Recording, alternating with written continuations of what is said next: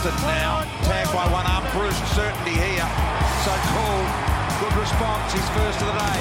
Warple, De Boer. Warple's handball ended up with Taranto. De Boer couldn't quite. Here's Cousins. Runs inside 50.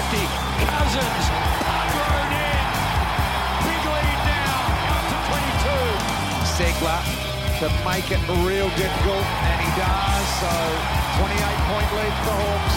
Centering Untelpi's ball. Not sure it'll have the intended target here. Sicily able to get around. Lines him up. Oh, he's going to enjoy this. The defender. Oh, James Sicily. You gave them a chance, ourselves included, but the Hawks pulled off a stirring 33-point win over a genuine premiership contender. Yes, it was a Mother's Day coaching masterclass from Alistair Clarkson, who reminded the footy world why he's the best in the business. We're bringing you a full recap of Hawthorn's big win over the Giants, plus we take a look at Jared Ruffhead's return to Box Hill, as well as our president's latest beef with the AFL. It's a big episode here on the Hawk Talk podcast, the go-to show for all fans of the Hawthorn Football Club. My name is Nick Mason. I'm joined by a man who showed great form in the Box Hill podcast, so he's back in the main lineup this week. G'day, Tiz. The Box Hill. Gee whiz. No such thing before anyone goes searching for it. We were a little bit down last week, weren't we? But we're well up again, and we've got Wayne Carey in the sights, and it's fantastic. It's all happening. Hawthorn's all over the news, but not for the win, interestingly. No. It seems to be the last thing anyone wants to talk about is the fact that we beat, as I said in the intro, a team that was a premiership contender last I checked. Well, I mean, are they really a team? Are they really a club? I think these are the questions that should be asked. No one's interested in that. Everyone's interested in attendance. Because at least the Hawthorn supporters showed. Well, that's right. Yeah, it's not on us. There was basically nothing from GWS, so good luck. We'll never hear that, though. That's not part of the angle. No, it's not the interesting part of that narrative. Anyway, love Kennett, though, just coming out blazing. Salty Jeff is my favourite flavour, Jeff. It's just classic, isn't it? It's classic outspoken Kennett. And he's deservedly so, just served it up to the AFL. Yeah, well, to underline just how bad GWS were, or are, or were portrayed to be, Jimmy Bartel, who was a board member at GWS, came out and said that's their worst loss ever. Yes, that's right. And I think if you go back to the record books, it quite honestly is not.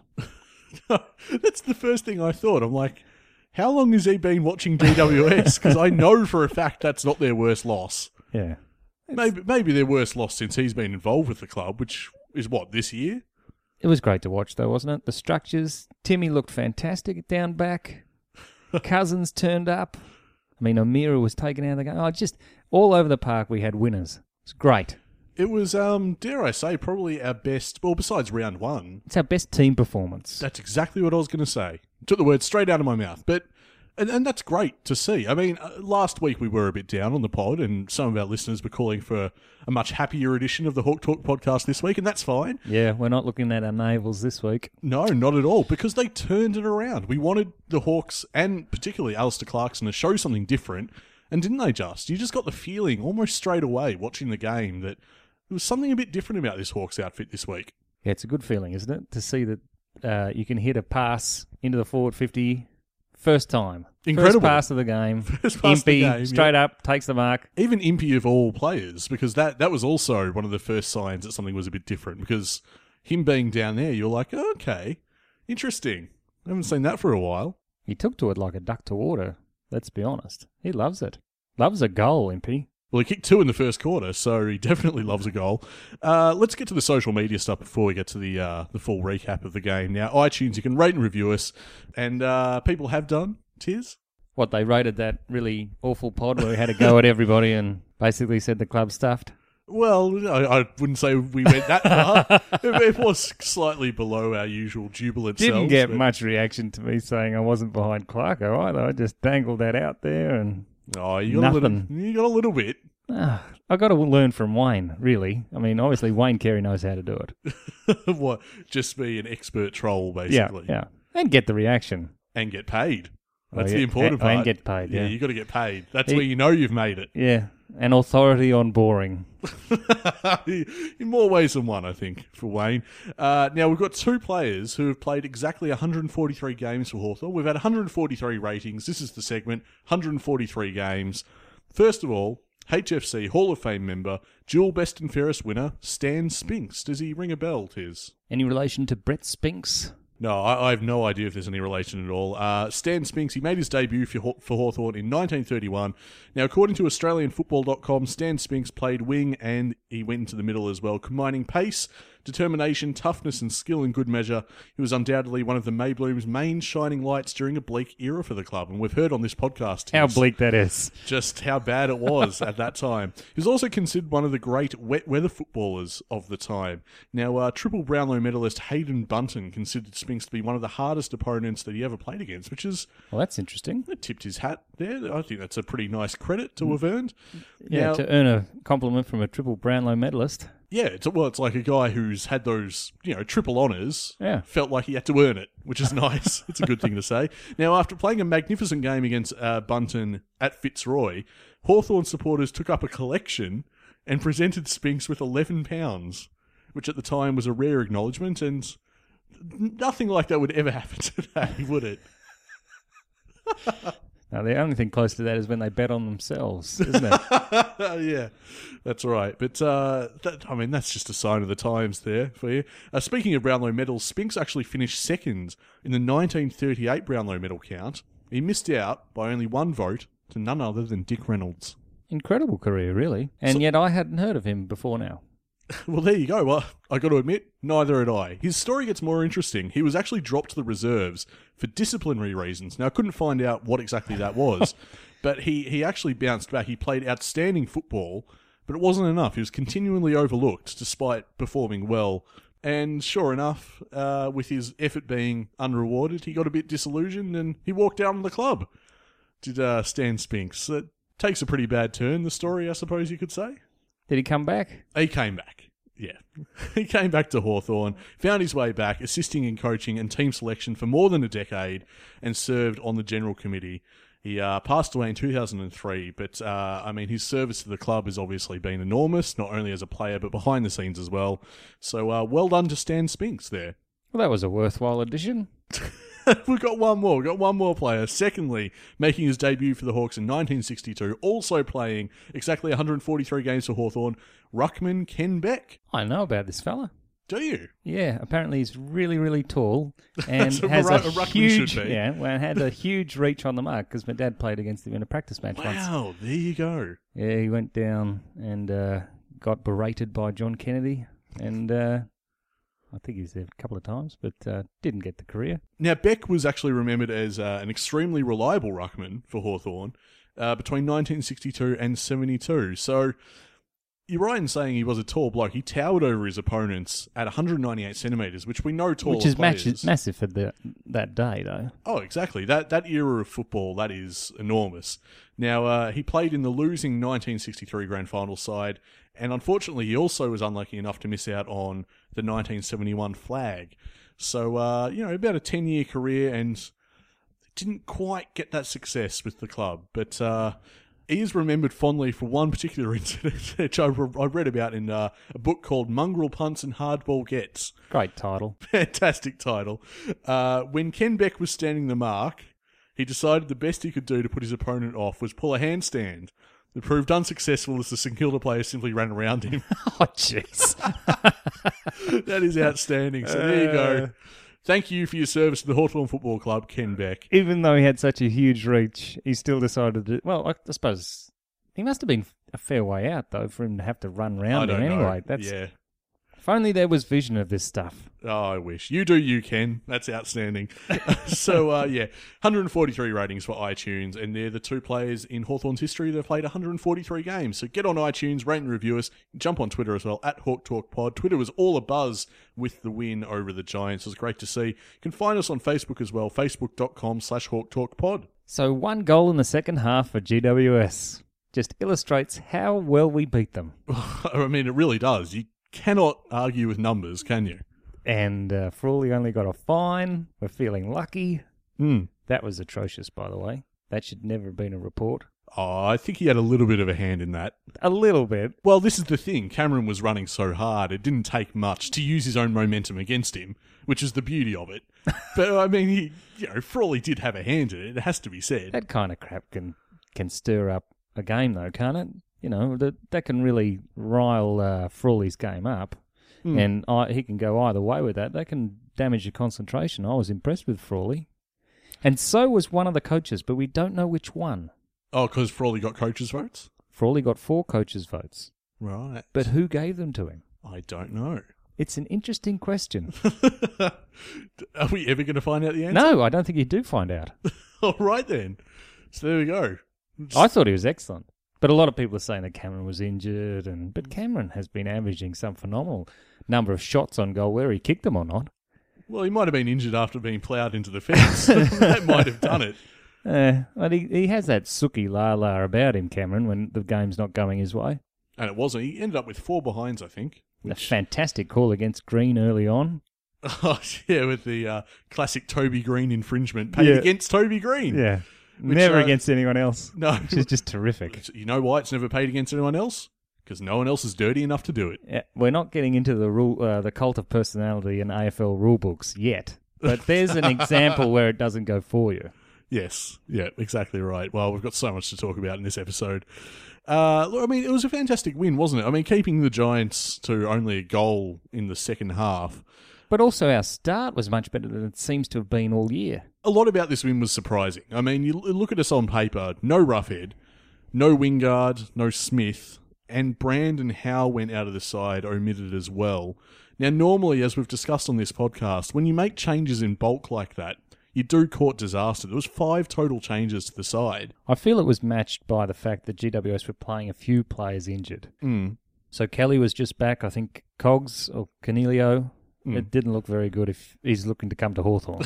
That's true. I think he might be playing with an injury, and definitely Phil Davis was as well. But, you don't usually get anywhere near your opposition when you make so many changes as that. Mind you, we haven't had a settled lineup all year, so it's about time it clicked. It was very clever how Clarko dismantled their game plan, though. So they didn't have Lockie Whitfield. He's not there. He's a wonderful distributor for them. And Kelly, even though he's back, wasn't as damaging as he usually is, but geez, he can get it. We just denied them going straight up the ground, and it meant that we had time to set up our defences, and Timmy and Strats looked commanding, and Frawley was never troubled, and the defensive structures were awesome. They just completely strangled the Giants all day. Scrimshaw was terrific again. Oh, Scrimshaw was great. Sisley put his head over the ball a couple of times and won some contests that ordinarily he might shirk. I guess the reason why I bring up the those particular players, 5 in total being out of the side, is it's pretty impressive to have an unsettled lineup and still have such a commanding team performance. It all just clicked, finally, as you said. Well, between the lines, it's been the trouble, and specifically forward. So it was interesting that taking 2 forwards out made us look so much better. Well, when that news came through, you had to wonder where the hell our goals were going to come from.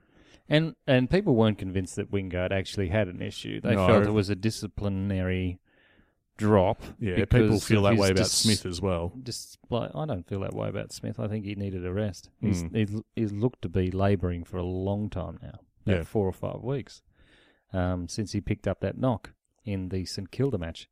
But no, I just loved how Clarko made sure they didn't get any movement off the halfback flank. He had a couple of players that I reckon in the rooms, if you went down, you would have seen their names circled in big red whiteboard marker. Yep, targets. Williams.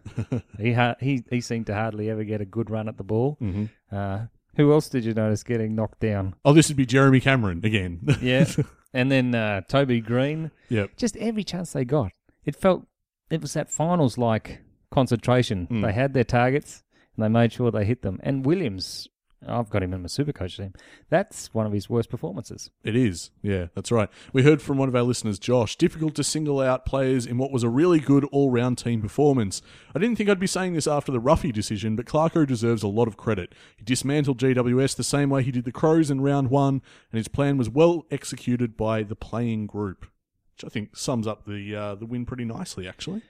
A bit of it feels like they had a clear determination of what they wanted to do, and they went out and did it. I'm not sure if he just simplified the plan, because that was a really good performance.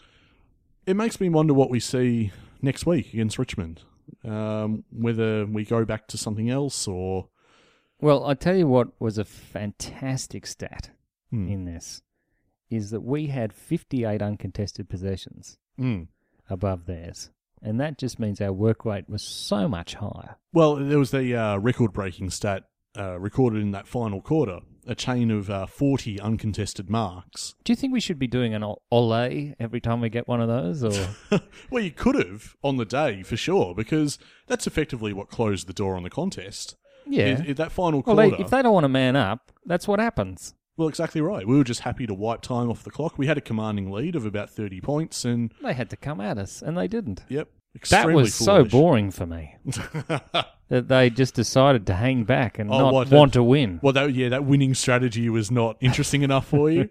No, their strategy is Oh, right. boring and without any semblance of being competitive.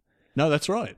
They were not prepared to attack. to take their opponents, and they sagged off them. And Hawthorn were happy to chip it around because you don't need to do anything else if you have that kind of ascendancy on the contest.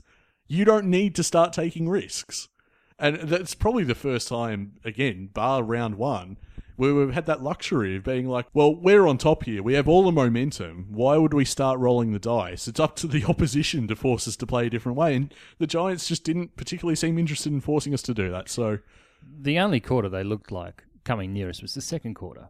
After our fantastic first quarter, they altered things a little bit. yep. Ricky Henderson came out wonderfully well. 10 touches in the first quarter. They Yep. must have wondered what they were going to do with him. If anyone felt for a second after that one down week that Hendo's magnificent season might be plateauing a bit, that he might be sort of sagging off his best, think again, because he came out firing. 9 contested, 24 uncontested, 10 marks, 2 intercept marks, 7 intercepts. Just incredible stuff from him. 1 assist and 5 scoring involvements. He has become one of our greatest weapons, and I didn't see it coming. Neither did I. But that's the thing about the Phantom, Tiz. You don't see the Phantom coming. That phantom. Wow. 642 metres gained with a disposal efficiency of 69, Nice. if you don't mind. What did you think of Dylan Moore? Didn't notice him that much, to be honest. Whatever his, what's his numbers there? Dylan Moore had 13 uncontested disposals, 10 of those marks. So that shows how much spread he's getting us. He's finding space, which is good. And he has gut running to burn. So he's going to be maybe as good, potentially, as Scully at running. So you would play him on the wing or similar? Well, he will get there eventually. Yeah, he's a little bit shorter than Scully. True. But hasn't Scully been good? That third quarter he turned up, 10 touches in the third. It's almost like they can rotate them now. I think that Our was the wingman. idea. It's terrific. Yeah. So wingmen are becoming much more important in the 6-6-6 zone, aren't they? Well, you could see it happening with Hawthorn. You had the 3 sort of premier wingmen in Smith, Scully and Henderson. And if we can keep on consolidating depth around that area, then, I mean, fantastic. There's a little bit more space for them than there ordinarily used to be. Yeah. And although it hasn't worked out well for North Melbourne, who recruited a few wingmen, they'll probably click over the next month if you have a look at their fixture. They've got a couple of easy games coming up. But and taking people to Tassie, which is going to be something we're going to enjoy, I reckon, when we take Port down there without Ryan Burton, who's apparently in career best form, according to Facebook. Oh, let's not go that far. He's been serviceable for Port, but... Just to illustrate why Ryan was so pissed off to go to Port. And he was. He was very angry about it. Got over it over the summer. Obviously, someone had a chat to him, said, don't be so down the mouth. You've got to put a smile on this. Yep. He's performed well, admirably. Yep. But, so, in the previous round, Burton came to the bench complaining of hamstring tightness at least 3 times. That's right, yeah. And he was then told to go back on the park and play the game out. And then at the showdown on Saturday night, 10 minutes in, twang. Yep. Hamstring, done for the game, 3-4 weeks. Mrs. Hawthorn, unfortunately. Now, look, I will say I feel bad for Burton. That's a horrible thing to have happened. But I'm not having to go at Burton. No, I know you're not. I'm having to go at the administration club. of that club. And fair enough. They're completely to blame for that. And stuff them. They deserve everything they get. They deserve to be a man down. And Melksham got put back on the park for Melbourne on the weekend. Oh. Now he has a fractured foot. Oh, jeez. Fabulous. I mean, so the administration of some clubs is just as bad as AFL House. Yeah, but we're boring, mate. Let's focus on the real issue of how boring Hawthorn is. That's the big story. Have we got some questions? Because I want to go through. I'd love to go through this whole list of individuals like Hardwick. He was excellent. Oh yes, we have plenty to say. Plenty of positives to take out of this game. Warple looks terrific. He just keeps going from strength to strength. Let's start with one of our listeners, Jesse, who hit us up at Hawk Talk Pod. Happy that we finally put in a 4-quarter effort. Our backline held up well, and it was great to see some positive signs out of #Switch to Mitch. The biggest positive from the game for me was the game of Cousins. When Jaeger got the tag, he seemed like the one that stepped up the most in the midfield group. And to add to that, we heard from Daniel as well at Hawk Talk Pod. Does this past weekend make you rethink James Cousins' ceiling as an AFL player? What do you reckon? That intercept was something marvellous. There's something about that. And something about his first goal up at Sydney that just screams he can be anything. Yeah. I don't know. I've always liked Cousins. 25 touches at 72% disposal efficiency. He matched Blake Hardwick for most marks for our team with 11. Kicked a brilliant goal, as we just mentioned, that really began to make things tough for the Giants from there. Just 68% game time, Tiz. 25 touches, 68% game time. Yeah, still young. Yep. Still young. But so, looking ahead, pretty awesome prospect, I would say. And in terms of have we seen the ceiling and where we think he's going to go from here, we've barely been... No, we haven't seen it. He's saying rethink it. And absolutely you do. Well, I hadn't... Could he be a Ben? Well, let's hope in one way more than another, hey? I saw he was in the Tigers' rooms. Out of the shadows? Yeah. Yeah. It's interesting how they inspire him to come back to the fold and not West Coast. Well, West Coast might be feeling the sting of betrayal a bit because they tried to foster a job and a position for him at the club. That's true. Yeah, they did give him a few legs up, yeah. Yeah, so I think that might be the thing there. But, I mean, James Cousins, I hadn't really drawn any major conclusions about what he could be, but you got to keep on playing him. Surely. He's doing nothing wrong. Well, I mean, he was overlooked for not only that number change, which we talked about at the start of the year, yeah, but he was overlooked early until Mitchell went down, and we thought, hello. But he's in round one and he hasn't looked back. I think I might have tweeted during the week that... He should definitely have contested that bloody suspension he got. Well, yeah, I mean, hindsight's a little bit annoying like that, isn't it? What's the excuse? I'm protecting my shoulder. Yeah, I don't know. That's the Ablett excuse. Can we get into it later? Oh, have you got a thing prepared? No, there's a lot about the AFL right now that needs discussing, and we'll get into it after the recap, eh? But there's a book in it. Yeah, Cousins, I mean, the point I made on Twitter, Cousins and Warple are so integral in their development right now. I think a lot of focus around 2020 for Hawthorn fans is who are we going to get? Who are we going to bring in? And a lot of conversation swirls around, can we get Cornelio? Who can we lure in? But I'd argue that Warple and Cousins and their development in 2019 is just as significant as the decisions we make in the off-season. And we're starting to see for both those guys really super positive signs. Well, I was beginning to be a little bit concerned that we're getting a little bit of the Carlton Messiah complex. Oh, yes, go on. Where we bring in the fixer, and he completes the lineup, and all of a sudden we're premiership material. Yes. But we're not really doing that with Wingard and other fellas. O'Meara, he's going to be terrific. I noticed that fella, what's his name? Kane Corns, retracted his ridiculous statements. Which is a good sign for him developing at last.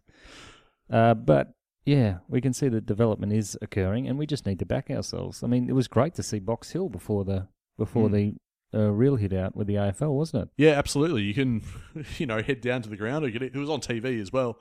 Sit down and watch the youth and the future coming through. And there are plenty of great signs down there. We'll get to the recap of Box Hill as well. We heard from Al at Hawk Talk Pod. People are telling me Cameron had a stinker. Well, fortunately, Chip gave him a nice bath for that. Have you seen the poor bloke's stats? This is Cameron, of course. 11 touches at 18% efficiency. This has to show how good for all he is because Jezra is a dead-set star. And Supercoach Guardian added, no one is really talking about it, but Cornelio and Cameron absolutely got towelled up. They'd have to be considering the move to Hawthorn after that performance. Well, Cameron might be coming to Hawthorn. No, he'll be going to Geelong. Yeah, but 18% disposal efficiency, which is wonderful from Cameron. That is, after what it must be said is a stellar season, that is putrid. And I'm glad we could inspire that kind of performance. That was reminiscent of Frawley's job on Kennedy in the 2015 absolutely. Grand Final. Yep. It just goes to show, now, nothing's changed for me, Tiz, and the listeners. I will still always be nervous whenever Frawley has ball in hand. But, there's no doubt that he's a formidable defender at his best. When he is on song, Frawley, he is capable of stopping some absolute beasts, some monster full forwards, and we saw it again. It was fantastic. What I really like is that the young players were our best. Who would you put in that brigade? Perhaps Henderson is best of field, and he's not young. No. Okay? That's why I But asked. Sicily, Cousins, Amira, Impey all got the job started. Mm-hmm. Warple was consistent for most of the day, except for the last quarter when it looked like he got tired. But, having said that, Heath Shaw was probably GWS's best. That's right. Now, that would not be a good feeling for me. I was going to say... This is why I don't want Burgoyne to be carrying the load. No, that's right. Leon Cameron would not be pleased at the way that distribution has gone to his players. But no, I was more than happy for Heath Shaw to be their best because I feel that's very telling. You know Himmelberg played? Did he? Yeah. Well, there you go. And he usually looks fantastic. You mentioned Sicily before. We heard from one of our listeners, Daniel, at Hawk Talk Pod. We need to talk about just how good James Sicily's disposal is. The man plays a key back position and sets up play and almost always goes at over 80% disposal efficiency. It's a brilliant effort considering he generally has over 20 to 25 touches a game. Well, see, that's one of Sicily's lowest DEs for the year. That's right. I was hoping you'd point that out. Because it's arguably he's the most dependable player in our lineup on that stat, certainly, but just in general. And, we're a team that, although we're 4-4, we have a few that stand out in terms of being really solid, dependable go-to players. On this occasion, Sicily had 27 touches at 85% disposal efficiency. Curiously, only 3 contested, which just gives you an idea of how easy he was having it. That's true. That is true, yep. Sicily and you'd have to say Hendo would be leading the Crimmins, wouldn't you? Yeah, I'd say so. Yep. And if they're not, well, top 5. Closely followed by Jager. Yep. Big boy's got to be in the conversation as well. Yeah, Impey might be up there, He's done well, Impey. I think Impey, in terms of our expectations ahead of the season, he surpassed them. I think a lot of fans would agree. Well, he certainly was. We heard from Darcy. Impey was huge again, especially in the early part of the game. Really hope Chadley was taking notes in the stands. There's that Chadley again. But, I tweeted out that can you recognise the intelligence of having Impey play Chad's role? I can.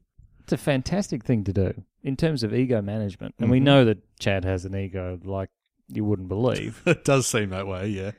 So he gets his best mate to show him how it's done. Yep. And how easy it is. And then Impey will come back to him and tell him how good it was out there and how he found it, and Chad will have to listen, and you already have that communication with Impey. Yep. Whereas if you put someone else in, you're not going to get that automatic learning from Chad, are you? Tis master psychologist, aren't you? I love it. You're completely correct. I just love how he's done that. It was so clever. And a lot of coaches wouldn't have gambled on taking Impey, where he's been a star in the back line, That's right, yeah. and putting him up the field. And it's a wonderful gamble. It is, and it just happened to coincide with everything that Clarkson was trying as well. I mean, it's not only to send, some sort of a message to Wingard, if that indeed was the goal, but... Well, he has to replace him. That's and it's a question of who he replaces him with. Yes. And it was the first sign that Clarkson had something up his sleeve. And I thought it was enormously encouraging. As soon as Impey got that ball in his hands right at the start of the game, I thought, this is good. I like this. This is something different. And I could see what he was trying to do with it as well. You'd want to take notes if you were Wingard. Yeah. Because I reckon Hawks fans, whether you're at the ground, you're watching on TV, all over the place are going... See, Wingard, not that hard. Yep, that's kind of what we need from you, mate. That's right there. Opening 2 minutes of the game. It's a bit of that. Yeah, it is. But Clarko's also done it in the past. He's pushed Hardwick forward. Mm-hmm. He's pushed Duray forward. Yes. Famously. Langford played a forward pocket role. Yeah. Your face then.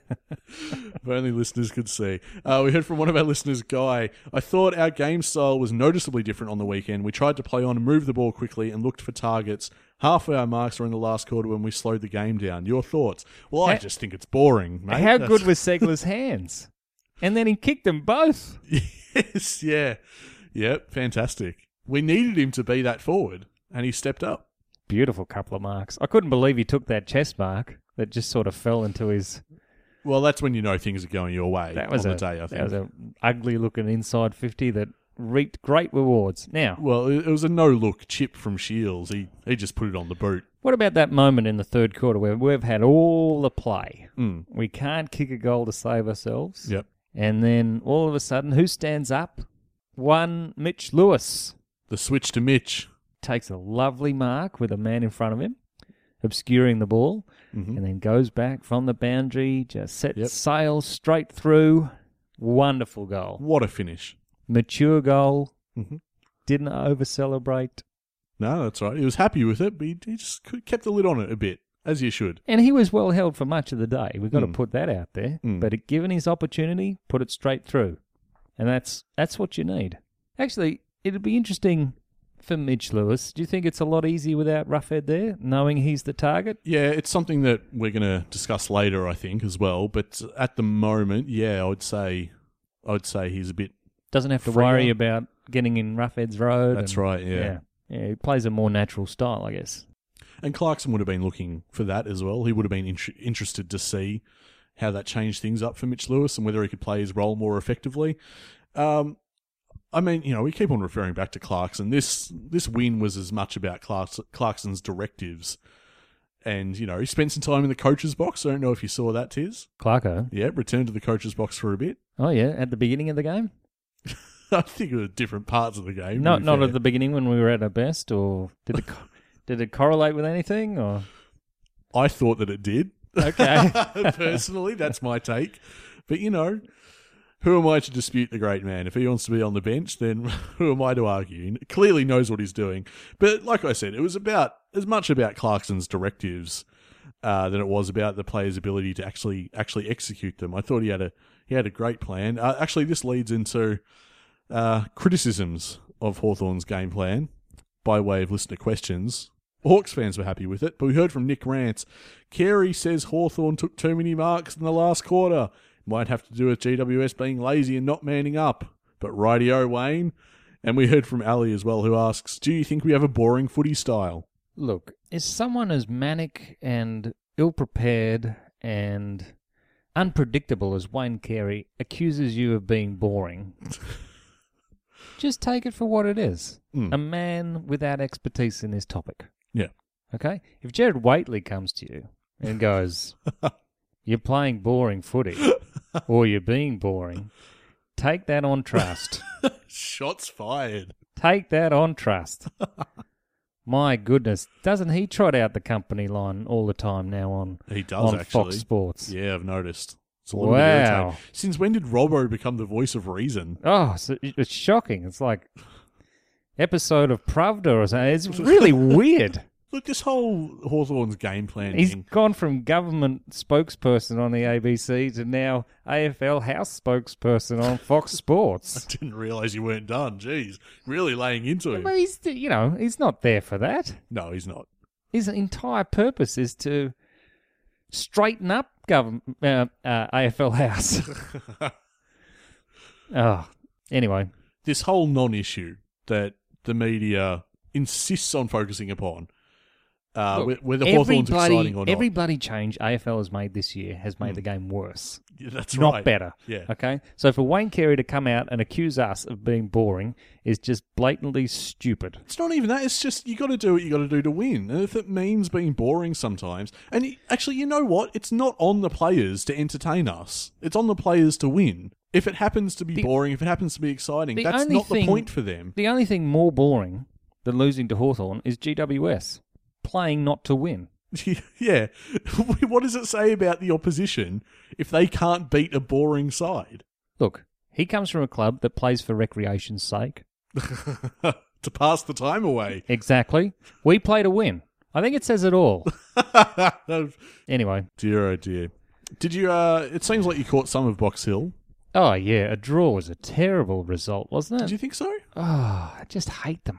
Oh, well, I mean, it's obviously deflating, as draws always are, but I actually tweeted at the time, it's probably a fitting result, because I thought they both fought well.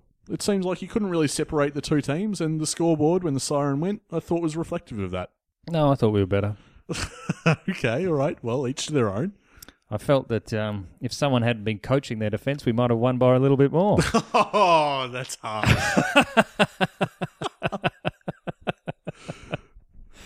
I mean, it wasn't even... I've been sitting on that for a while. Yeah, I thought you might have been. It wasn't even Ruffy who initiated it. It was this young fellow, Reuben William, who just went up to Ruffy and asked the great man for a bit of wisdom. Did he really ask? That's what happens. Wow. Yeah, and Big Ruff was happy to help out, which I think is fantastic. Don't ask, don't get. Well, yeah, exactly right. It's, I don't know. Who knows what Ruff told him? He might have unlocked the secret to something. Oh, he could have been telling him something completely wrong. Reuben's like, oh, yeah, that sounds good. Yep. He's explaining the sliding rule or something. Anyway, it was a good performance. Love the look of Matt Walker. Mm-hmm. He knows how to hurt his opponent as well. Need a bit of that killer instinct in the side. I think Yeah. we've been lacking that. Yeah. Win or loss, I think we've been lacking that. Just one of those things you notice as a fan. You're like, oh, yeah, he's not putting up with anything. And other players will notice when he's around if he can hurt you. Yeah. You know, you always have that awareness, a little bit like Bob Murphy used to talk about Cyril I was going to say, Cyril, being yeah. hunted. Is it a coincidence that Matt Walker's been given the number 33 and now suddenly, as you're referring to, the opposition has this sort of radar? That's obviously a subliminal thing that I've caught. Maybe. But Roughhead looked... It was quite embarrassing, the class above that he is at that level. Yeah. It was pretty funny to watch. Yeah. It's... And Ruffy took it well. You got to say. He did, yeah. He performed, and when he was interviewed at the end, he was talking about how he has to get to gel with the boys down there and how they like to play their game, and he's kicked 5 and he still says that. No, it's nice. Yeah. Saying all the right things, Ruffy. Ruffy also joked that, no one else kicked 5 on the G today. So, Or would. And yeah, no one did. So fantastic foreshadowing. Did GWS kick 5?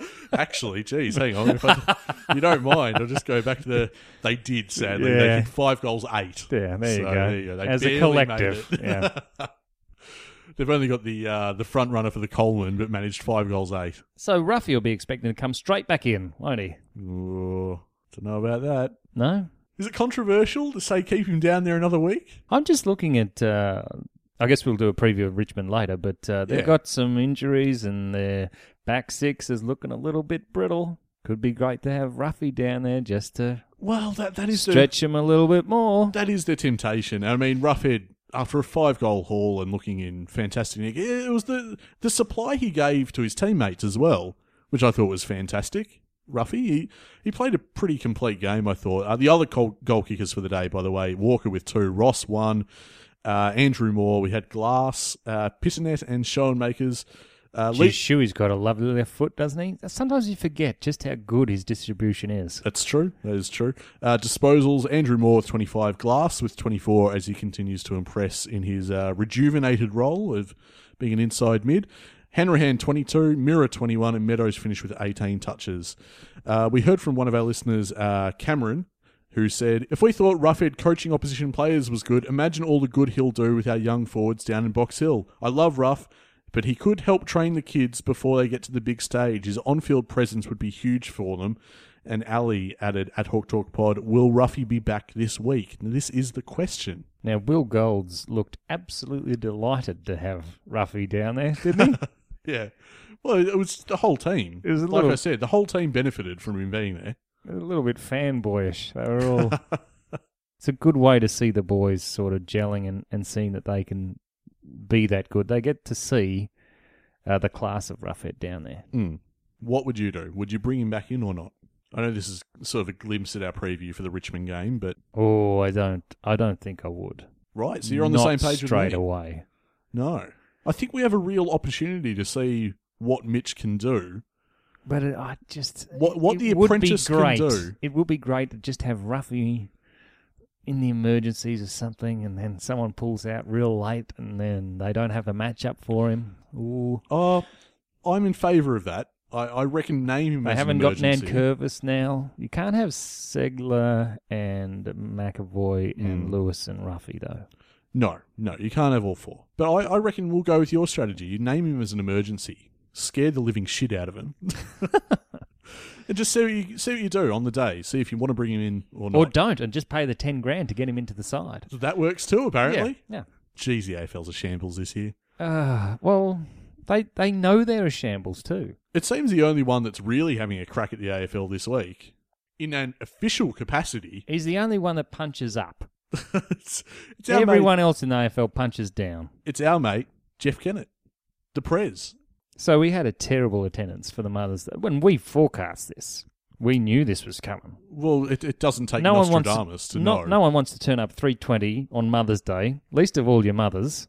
We know from our listeners regularly, whether it's Mother's Day or not, no one likes 3:20, full stop, on a Sunday. They're always closing the car park at the G. Yep. Twice we've had the trains not running. That's right. It's just nothing appealing about it. Now, just under 15,000 fans attended this Mother's Day clash between Hawthorn and the Giants. Now, that's the lowest MCG crowd to see the Hawks since 2004. Now, in his latest letter to Hawthorn members, Kennett wrote that he was surprised so many were in attendance at the game and was scathing of the AFL's decision to schedule Hawthorn 8 Sunday games this year. So if you feel like you've been to a few games on Sunday this year, Hawks fans, that's now, this why. is a deliberate attempt to destabilise Hawthorn financially.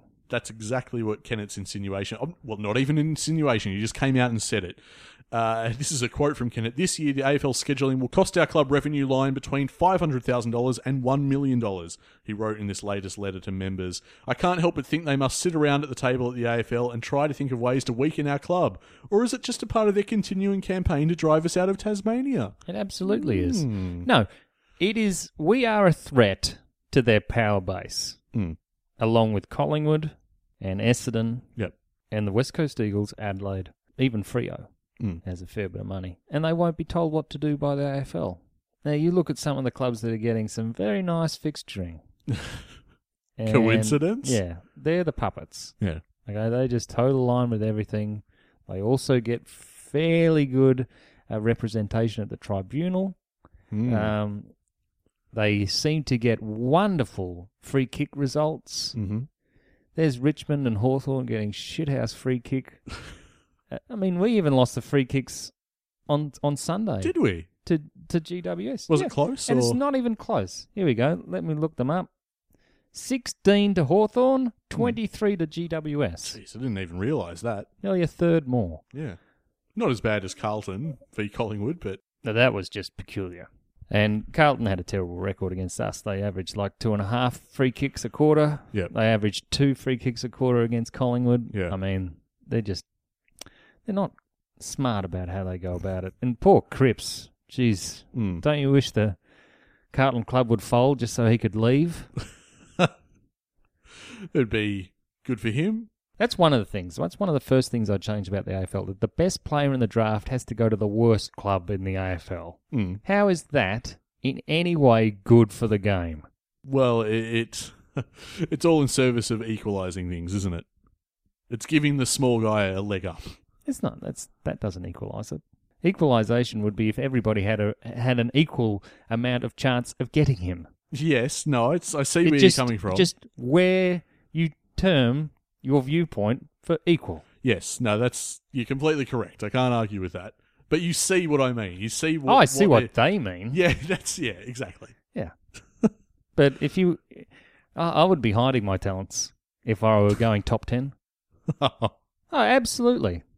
Just play a bit below yourself if you know... Yeah. If you have a feeling of where you're going to end up. I would be. God, I'd be talking up the other fella. Yeah, I don't want to go to Queensland's. Jeez. Well, you saw the look on the faces of the poor boys that got taken by Gold Coast. Yeah, exactly. So we got a list of all the terrible things the AFL has done. We do. I did put it to Twitter after the latest shenanigans of the past few days. Just how many idiotic things the AFL has accomplished this year. and what are the worst ones. All It's right. just an avalanche of entries. All right. You ready? Yep. Al, as much as I want to say the tornado of dog shit that was AFLX, I'm going to have to go with the AFL ticking themselves off as nailing every obviously ghastly decision they've made. Just today, the second Ablett incident is proof that they're taking the piss. Absolutely. I mean, that's a very broad one.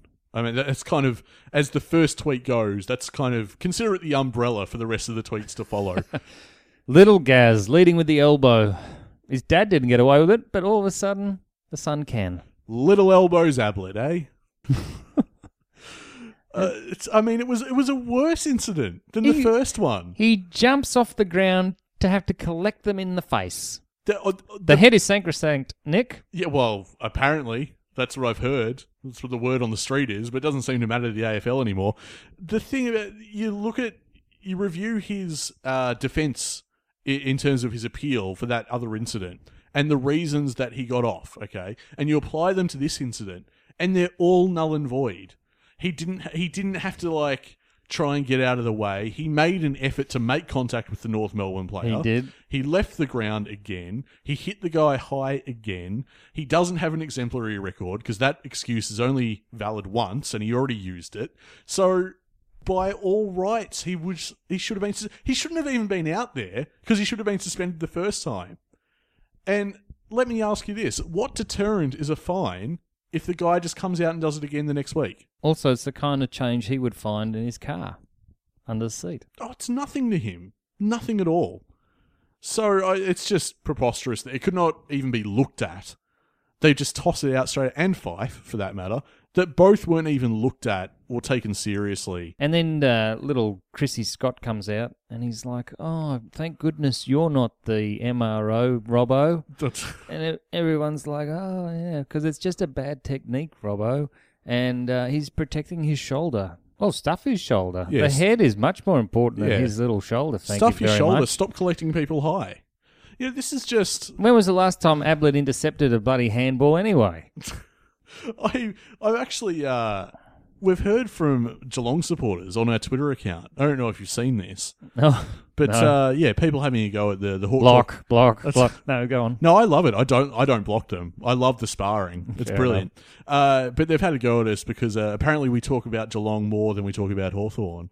Oh, I don't think that's true. Oh, they keep a keen eye on our podcast account for some reason, being Do they? Geelong supporters. Oh, well, they profess to. 5 stars. Yeah, rate and review us on iTunes if you are listening. But we've been accused of focusing too much on Geelong this season. I would argue that how about you get your players out of the news for playing outside the rules? How about that? When your players stop doing dirty shit off the ball, we'll stop talking about it. And the thing about Cats is 9 lives, yeah? They'll probably make September. Oh, they're this going stage? through them pretty quick. Yeah, they are. They'll probably make September at this stage. And I know it's a harsh thing to want to wish on players, but I hope someone's number comes up and they miss out on a final. I know that is incredibly mean-spirited to say, but their number is coming up, Geelong. Eventually they're going to have a player suspended, and I will have no sympathy whatsoever. Well, they lost to GWS, of course, They did. who we beat, made look second rate. So they're not that good. We were only a goal off them every quarter. Yep, that's right. Yeah, they're getting a lot of benefit from having those games down there. Now they want a final down there too. Terrific. We heard from Obsessive Compulsive in a pretty strong field, ticking off on the Dane Rampy non-decision and then sending him a please explain for the same incident is pretty awful. They fined him 10k It's just preposterous. and another This one chain and of another events. 1k for the koala wing. Koala ing? Koala Ing. Yeah, that's it. of the goalpost. I mean, they said effectively, by their own admission, there was nothing in it in order to pay a free kick. So there wasn't anything... Because he didn't shake the goalpost. If you look at the goalpost, it doesn't shake very much. Well, clearly it was It was not... an inefficient attempt Yeah. to shake the post. So it was insufficient force. Yep. It's Dane Rampy, insufficient force against the goalpost. Didn't get high enough. No, didn't get high enough. So downgrade it. I mean... The only thing terrific about that is just how much that little flog from Essendon was going off about it. Oh, Stringer. And them losing the game and having a chuckle afterwards. Just Oh, Heppel having a chuckle afterwards. Yeah, no big deal. Heppel and Myers. Yep. If they were leading my club, I think I'd I'd look elsewhere myself. I see. It's that sort of thing that I really hate when it's a story, because I think, whatever, move on. Not a great look, move on. Let's not. Why do we have to talk about it? But I am on the same page as you. I wouldn't like it if it was our Hawks players laughing after a game. The worst part about that image, if you go back to it, is there's two blokes in the background on their haunches Oh, okay. from Essendon. Yeah, they've And really they're- taken it yeah, hard. And they look like they're going to a vaudeville. Very bad. So ends with his nominations for most stupid thing the AFL has done this year. To me, the two free kicks for who knows why in the game against the Bulldogs, the first against Amira and the second against Sicily, which was then mentioned by Sicily the following week. Remember that? Yes. Gee, they're missing a few free kicks this week. Yeah, he was put a that out great on Twitter. tweet. Whatever the free kicks were for, seem only to be against Hawks. Also calling play on against Bruce in the Saints game. That was dreadful. The same thing, actually, speaking of Rampy. That happened to Rampy. happened. The same thing. I'm like, this is garbage. Mind you, Bruce didn't get as long as Rampy. No, that's true. Anthony actually adds to that, ticking off on frees against Sicily and O'Meara against the Dogs, then clearly telling umpires not to pay them anymore because I haven't seen one since. And that's true. We've not seen anything. When are the Gamblers Association going to write to the AFL and go, what on earth is going on? We have no faith in gambling on AFL anymore. Is this what they're doing? Is they're getting all the sponsorship for the gambling, Yep. and they're deliberately making it impossible to win a bet on by changing the rules every week? Yeah, Is that part of the agreement, do you think? I'd say so. With what I can't even remember. Bet Easy There's or something? so many betting Oh, agencies. it's ridiculous. Stringy Loops, great name. The extra 50 clear space thing. So I think he's talking about like that protected zone thing. Oh, when the bloke, the Carlton bloke, Yeah, that's right. Basically has a look. waited for him to come into his field of motion, Yeah. and then got another 50 to make it 100. Yeah, basically the ridiculousness that is the 100-metre penalties going around at the moment. God, they underestimate the players, don't they? Of course they're going to abuse that rule, you nonces. Of course. Anyway. they do. Andrew, that Rampy thing, legit may be it. Yeah. Well, look, I included that because I thought, yep, that's kind of the peak of where we're at the moment. But you just wait. One more week. Next week, there'll be something to top it. I reckon. That's my pick, Andrew. Nick, is this you? No, writing it's in? not me. No? I think it's... Different Nick. Yeah, different Nick. Yep. When they allowed the opinions of people who had no idea about the modern game and the changes to the players' bodies from the FKN 80s and the 90s, and they thought, oh yes, 666 will definitely open up the game. Hasn't done. At all. Scoring's down. Yep. Scoring from centre clearances is down. Scoring from kick-ins is down. Intercepts from kick-ins is up. It's unbelievable. Anyway. We heard from Darcy as well, doubling down on warnings for the 666. Everyone should know the rules by now. Stop the warnings. Oh, yes. What is with the warnings and the practical umpiring? Oh, yes. Practical umpiring for practical outcomes. Vote 1, Gil. Okay, so are we done? I mean, there's got to be more because these are all the best listener submissions, but there's got to be more things.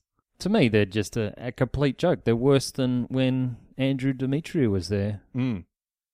You've got Gil, who seems to be this little personality and makes decisions on the fly and comes up with practical umpiring, and that jumping on the goalpost is the same and qualifies for a warning, as does being a metre over the mark when you get a warning to go back and they don't pay 50. He thought that was equal. Mm. Do you think that's equal, or in any way? One is a deliberate act of jumping onto a post, totally unnatural in the game, and the other one is not really being aware of where the mark is. I just, I've come not to trust anything that anyone in an administrative level of the AFL says.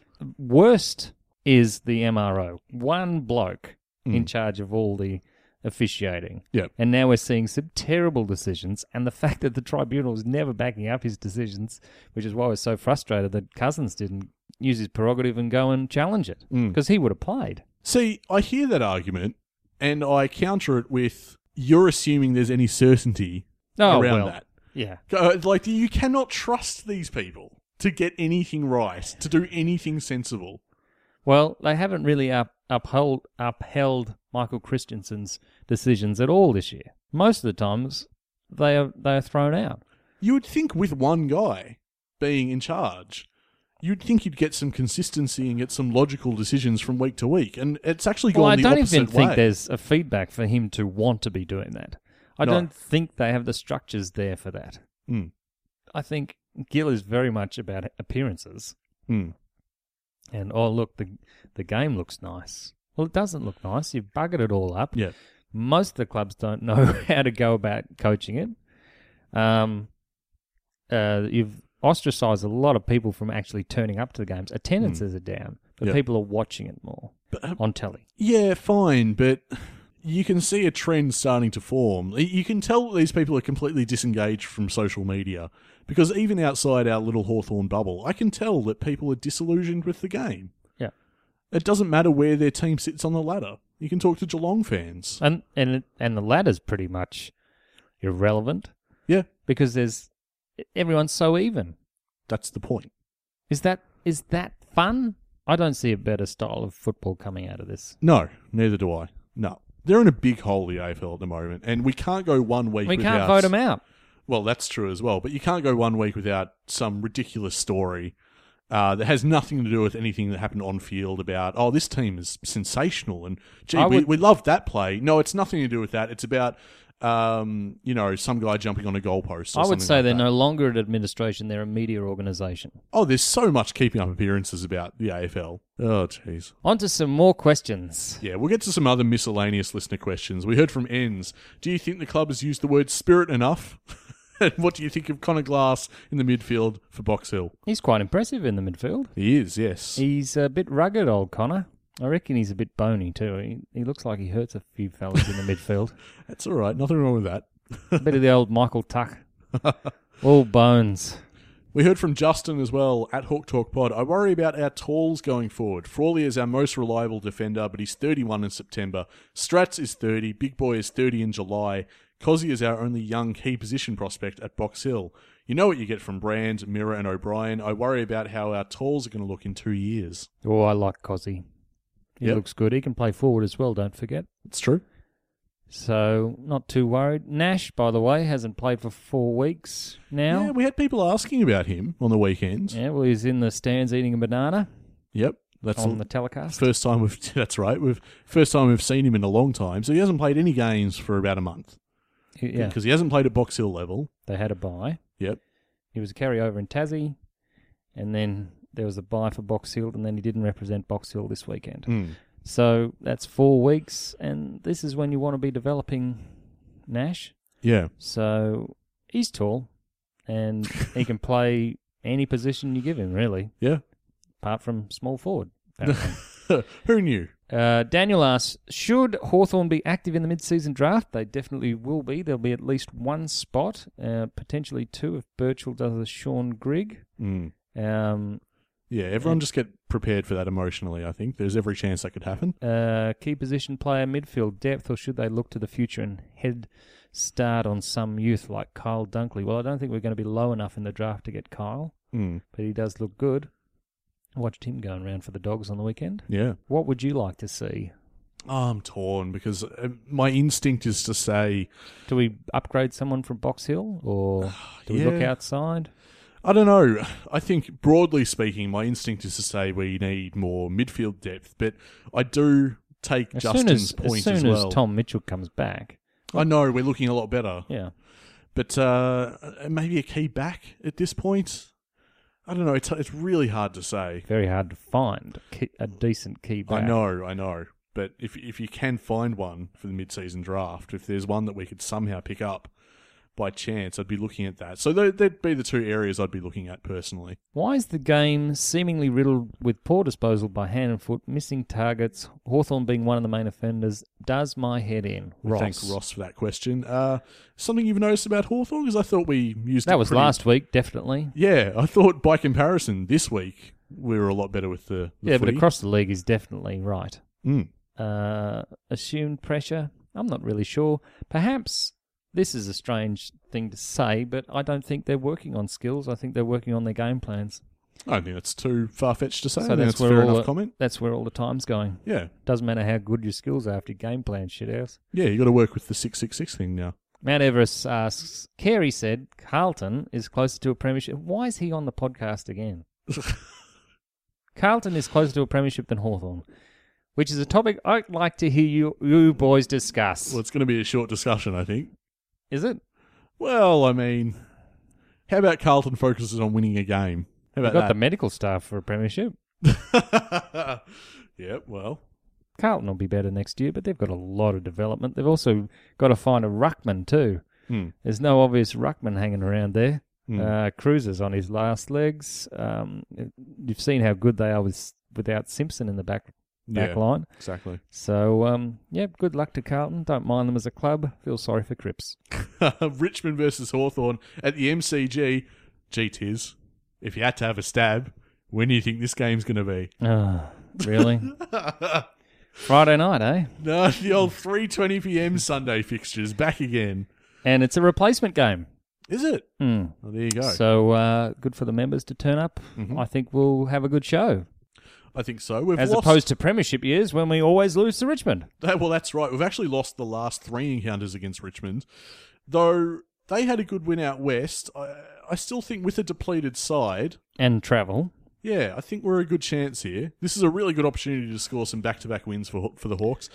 We heard from one of our listeners, Simon. If Chad's hamstring issues resolve and he's declared fully fit and available for selection, does he come back into the side? If so, who's omitted for him? I would think the conspiracy theories would just absolutely go into meltdown if he came back this week. It would, yes. So that ain't happening. No, conversely, there's also the amount of chatter that suddenly increases if he misses again. Yeah, no, I don't think so. If it's a real injury, then he has to have 2 weeks. You don't get a 1-week hammy. That's true. Yeah, well, that's true. So you're in favour of Chad being kept back? I think so. He hasn't performed. Well, Andrew, one of our listeners, suggests that Dylan Moore would be in the firing line. If Chad came back in, if he was healthy, then Dylan Moore would lose his spot. If that is the case, no, I don't want that to happen. It looks like Scrimshaw may not play. Yeah, he sat out the rest of the game with... Which made Impey go into the back line, yeah. Yeah, the commentators couldn't confirm it. They thought it was concussion. Okay, so it hasn't been confirmed? Well, I'm not sure at this point. At the time of recording, I'll need to actually check if... well, you know what we need? The Booper recovery report, Tiz. Oh, yeah, that's a fantastic... Resource, yeah. How is Birchall? Yeah, it's been a little while since we've heard about Birchall, which is it's concerning. I'm telling everyone, get emotionally prepared for Birchall to not play on, because it's looking increasingly like that'll happen. So Birchall and Mitchell are listed as indefinite. Tim Moore is the season. Jack Scrimshaw is listed as migraine test. So I guess that's where the confusion was stemming from. They were reporting on TV it was concussion, but they weren't sure. It turns out it was a migraine. Yeah. Isaac Smith, foot test. Okay. So something wrong with his foot there. That's your expert reading into it, is it? Yeah. Oh, the insight, the analysis. Just list foot. That'll be great. Yeah. And Chadley Wingard, hamstrung test. Okay. So he could be back. Now, let's go on to Richmond. We were having a shocking time of it. Cochin, 2 to 3 weeks hamstring. I'm only going to do the players I know. Okay. Jack Graham, hamstring 1 week. Sean Grigg has retired. That's hardly an injury. Nankervis, 6 to 8 weeks with an adductor. Alex Rance, season with the knee. Jack Rewalt, PCL with 5 to 7. Daniel Rioli is a test with his ribs. Good of them to list that.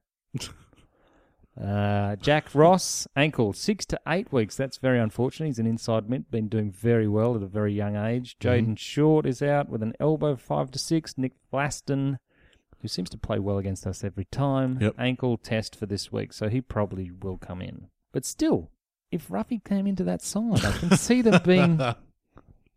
Anyway, it'll be interesting because I think Clarko's back on his game. We heard from one of our listeners, Stewie Bro, at Hawk Talk Pod. The Tigers, power at home, the Lions away, adds up to a real tough test leading into the bye. We need to win 2 out of those and turn on the plus side of the ledger. So Stewie Bro's sort of crystal balling a bit, and I think he's right. If even we win 2 of those, our season sort of turns a corner. So Richmond are coming off Freo in Freo, which is a lovely fixture for us. Yep. And then before we play Port, they've played the Suns. Okay, so we drag Port down to Tassie. And they're Wait, coming where are Port playing the Suns? Is that going to be over over in overseas? Port Adelaide. Oh, damn it. They're not in China. No, Oh. Are we still doing China? Is that a I thing? don't know, actually. Okay. Surely the media storm's going to hit soon for that. And then Brisbane have the Dockers over there Okay. before we head up there. All right. So it'll be interesting to see the form of Richmond after playing the Dockers, because the Dockers aren't easy beats, and it's quite a trip. And for a young team like Brisbane to travel and come back could be very interesting. There's a bit of, I can see Richmond depleted. Port Adelaide don't have their best player, Burton. Yeah, and then Brisbane coming off a loss to the Dockers in the West. So perhaps the word you're looking for is fortuitous. And then, is that the bye then? I think it is the bye then. Well, according to Stewie, bro, we'll need to look at that. But Pretty good. yeah, it's encouraging. Especially considering we should have beaten both the Dogs and the Saints. Perhaps our talent is being obscured. It's been the big question of just Obscured by what? where is Hawthorn at? What the are we? umpiring, the draw. Yeah, a bit of luck as well comes into it. Injuries. Yep. What is this team? What can it do in 2019? We still aren't sure. Maybe we'll go some way to finding the answer this week. Clarko shut the gate last week. So. Oh, well, yeah, he said we're a middle of the road side and then went out and beat a premiership contender. So, I mean, who knows? Yeah, stick with the theme, Clarko. Come on. Clarko must have read a riot act last week. He must have said, right, you fellas, I can do it to Ruffy. I can do it to any one of you. That's a fair assumption, yes. So you go out there and you show these very, very highly talented early draft pick of a team how awful they are at the G. I've given you the plan. You just execute it, we win. What would you say to them this week? Is this your little sneaky way of getting a rant out of me? Yeah, absolutely. All right. I've got a rant. I've got a bit of a rant with a twist. This is much less a rant, more a vision. Something that occurred to me in a dream, Tiz. Something about a man that will line up this weekend. You know him, a young star of the competition. We've seen what he can do. We've seen him boot some unbelievable goals. This is much less of a dream. This is not even a prediction, Tiz. It's a spoiler. Sunday twilight at the MCG. All eyes will be fixed upon the forward line when the ball sails long and deep into the danger zone. It'll be the last roll of the dice in what will have been a grueling contest. And as a pack of hopeful players form, desperate to pluck the pill from the sky, one man, one colossus, his muscles rippling and glistening with liniment, will soar above the rest. For a moment it will be as though time means nothing, as though all is standing still, and as the superstar descends from the heavens, ball in hand, a roar will ring out around the stadium. Footy fans will rejoice. It's a mark for the ages, they'll say. The replay on the big screen will earn a second round of collective awe. There'll be time enough to enjoy a third angle before the monster forward puts his boot through the football, adding to an ever-growing tally of goals. Teammates will mob the young star, the fans will celebrate, and somewhere off in the distance, at the other end of the field, all alone, there'll be a listless Tom Lynch. A tumbleweed will drift through the Tigers' forward line, and he'll think to himself, this was my moment. I was meant to be the league's premier goal kicker. I was meant to carry this club to a premiership. And then the siren will sound. Hawthorn victorious. And in that moment, Lynch will know, as all Richmond fans will know, that Tiger time is over. And our time is now, for Hawthorn has made the switch to Mitch. You loved that, didn't you? Oh, just a little bit. No, I meant on Sunday when I said, don't worry, Mitch Lewis will kick the next one. Oh, you did call it. Yep, I've got to pay that. You called that Mitch would kick that goal. From about 4 minutes out. Yeah. Let's face it, you had no idea that would happen, clearly. But No, I just felt that it needed someone to assert themselves, and often it's the key forward. Yep. Rose to the occasion did Mitch Lewis. That was a wonderful goal. And clearly, I think he's going to be the man this week. So this is part of the fixturing too from AFL. House. I can't believe we're back on this, yep. How often we have to change how we structure to meet our opposition, because they all play different styles in these 4 weeks. Have you noticed that? Oh, come on. Now, I can tinfoil hat with you to some extent, but that might be a bit too much. Nah. Well, I've been put in my place. If they're buggered around with our fixture that much, they're coming up with ways. Okay, all right. Still, I reckon we should sell some brown and gold tinfoil hats. They will be great. Anyway, we can look forward to a really good game this week, I think. I think so. Yeah, it should be an entertaining contest. Unfortunate about the scheduling. Again, 3:20 Sunday, but I will be there this week. Yeah, but it's not Mother's Day, so... No, it's not Mother's Day. So get down there, Hawks fans. I know many people It's all right. Just go to dinner afterwards and skip all the traffic. Yum Cha in the city. Not bad. Tiz, what's your pick for this week? Oh, us. Same here. Yeah, I feel terrible about last week. Not as bad as me with my multi. I put in GWS by 40. You were out in the first round, Chief. I was too. Yeah. Do you even bother printing the ticket anymore? Now, look, I want to clarify. I put GWS by 40 plus because it put my bet to over $1,000. I was up for about almost 1,400 for my multi. But of course, as you point out, I got nowhere near it. I was out in the first day. All right, so... Oh, this will be good. Yep. Okay, so we're up to round 9. Yep. How about that? That crept up. All right. Now, this looks very, very easy. Oh, no. West Coast host Melbourne. West Coast. 40 sure? plus. Oh, beautiful. Okay, Oh, so no. West Coast by less than a goal. Collingwood St Kilda. Collingwood. Brisbane Adelaide. Brisbane. Ooh. Cats Dogs. Cats. Essendon Freo. Fantastic. I mean, can't you wait to watch that? At the wonderful time of 7:30 at Marvel on a Saturday night. That is premier action. Oh, let's go Essendon. I don't know. That's hard. Yeah, well, another hardest choice will be between that game and North versus Sydney at Hobart. Oh, wow. What a fixture. Thank goodness I haven't had anything planned for Saturday. Let's go North. I didn't think much of Sydney. Port Adelaide, Gold Coast to open the Sunday. Port Adelaide. Richmond, Hawthorn. Hawthorn. By? Between 1 and 39. Yeah, okay. Can I just clarify? Only because you got to keep in mind that we only managed about 70 points. Yes. So I'm still not sure that we can kick a great total, but I think we'll still win. Okay. Giants, Carlton. Giants. Fair enough. Why is that the one you're shaking on? You give me a little bit of a look like, oh, that's where you lose the money. No. As if I won't lose it on Friday gets night. all the way through to there. I really do. So cruel. Carlton won't do anything. All right, well, that's going to be our podcast for another week. I like to think that this week was a bit buoyant, had some spirit behind it. It was #really pleasing. Let us know what you thought. You can rate and review us on iTunes. Please do that. Jump on Twitter as well, @HawkTalkPod. You can find us on Facebook too, facebook.com/HawkTalkPod. Now, Tiz, you going to be at the game? Oh, absolutely. All right, well, Be there with bells on. Actually, it's... anything to put the opposition off, right? It's the round that's my birthday round. So, it's a birthday round? Yeah. Oh. I'll have my cake in the stands. Do they allow that in the MCC, or...? There's a cupcake. Still brought to you by Butler, though, I hear. So. No, it'll be fantastic. Although I think about this time last year I went up to Brisbane. Yes, that's right. Yeah, so that's not happening again, of course. No. So there you go. Everyone just concentrate on making it a very happy birthday for Tiz, all right? Let's not repeat the mistakes of last year. We'll have a birthday app next week. It'll be great. Right. Fingers crossed for the birthday episode.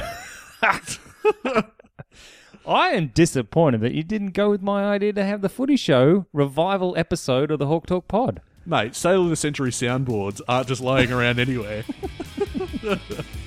Maybe that could be next week as well. That's your birthday wish. Oh, there we go. I'm sorry I told you now. It won't happen. You're right, it won't. Look forward to that, listeners. We are a happy team at Hawthorn.